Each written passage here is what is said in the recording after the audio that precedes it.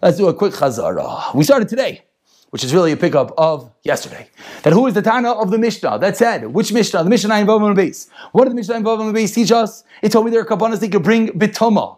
We had an oimer she'elechem lechem abharim ziv chesham yisiber sira shechadashim. Those 5 karbanas. Who is that Tana? So now in Zayim we try to prove that the Tana cannot be Rabbi Yeshua. A whole lengthy discussion. When all the dust settles, the Gemara was bothered that we had a differentiation between lechatchila b'diavad, and therefore the Gemara said, no, that's not true. Why is it not true? The wording of the Mishnah is no good. The wording of the Bryce is no good. Says the Gemara differentiate between Yachid and Sibur. An important differentiation because it's to come back to help us at the end of the day. So the Mishnah's Gemara is concluding that is the halach l'maisa. The only Tana of the Mishnah is Rav Yeshua in Karban Sibur. That is when you can be able to bring the Karban Be'toma. The Gemara tried to suggest that the Mishnah is not like Rav Yesi. What's Rav Yesi? Just to give a bit of an overview, basically there's these 2 machlekes, Rav Yeshua, Rav Eliezer, Rav Yesi, Rav Eliezer. Rav Eliezer holds you could do the Zrika even without the Basar Tami.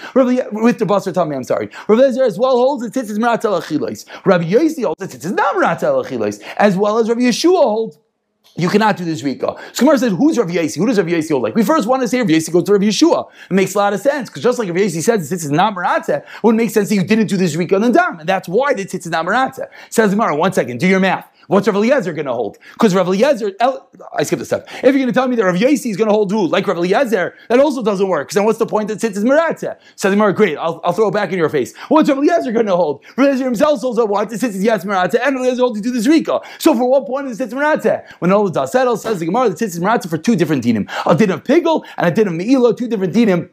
There's no me'ilo once the Kohanim are going to eat it, and there's going to be yes pigel if it's going to be a kosher karban, which will be if the tzitz is meratzeh. That is the end of the story with Rav Yesi.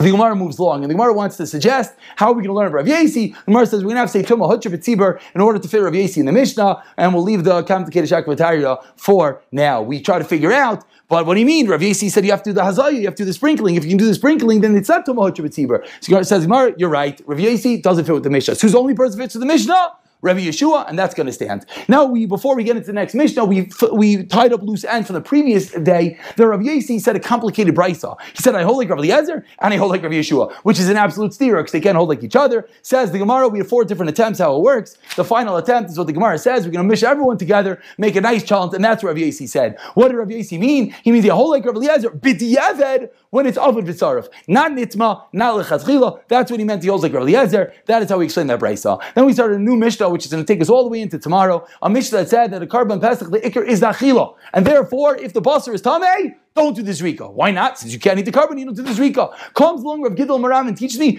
don't do this Rika. But what if you did? It works. Says the Gemara, if you did, it works. What do you mean? The Pasukim seem to say you have to eat it. Says the Gemara, because the Pasukim says, Michsas, Pasuk says, it repeats it 2 times. You know why? Because Rav Gidol Amarav holds like whom? Holds like Rav Nassan. Rav Nassan holds Achila is not ma'akiv. And this is really Shita number 1 of the Gemara. Tomorrow on the top of Amud Aleph and Ayin and Aleph, we're going to begin tomorrow after we finish the end. We're going to say, Viba Yisima Rav Damar Krav Yeshua. That's going to be a second Shana Rav. So today's Shad is, what does Rav Gidol Amarav hold? That if you did this Rika works, he holds like Rav Nassan. Who is Rav Nassan? That the Chila is not ba'akiv. Which Rav Nassan? We had 2 attempts. The final attempt was Rav Nassan that said that the whole Klal Yisrael could be on 1 carbon. How could the Klal Yisrael be on 1 carbon? They're not eating enough. Said the Brisa because he could do his Rika. That was 1 attempt. Says the Gemara. No, I skipped 1, right?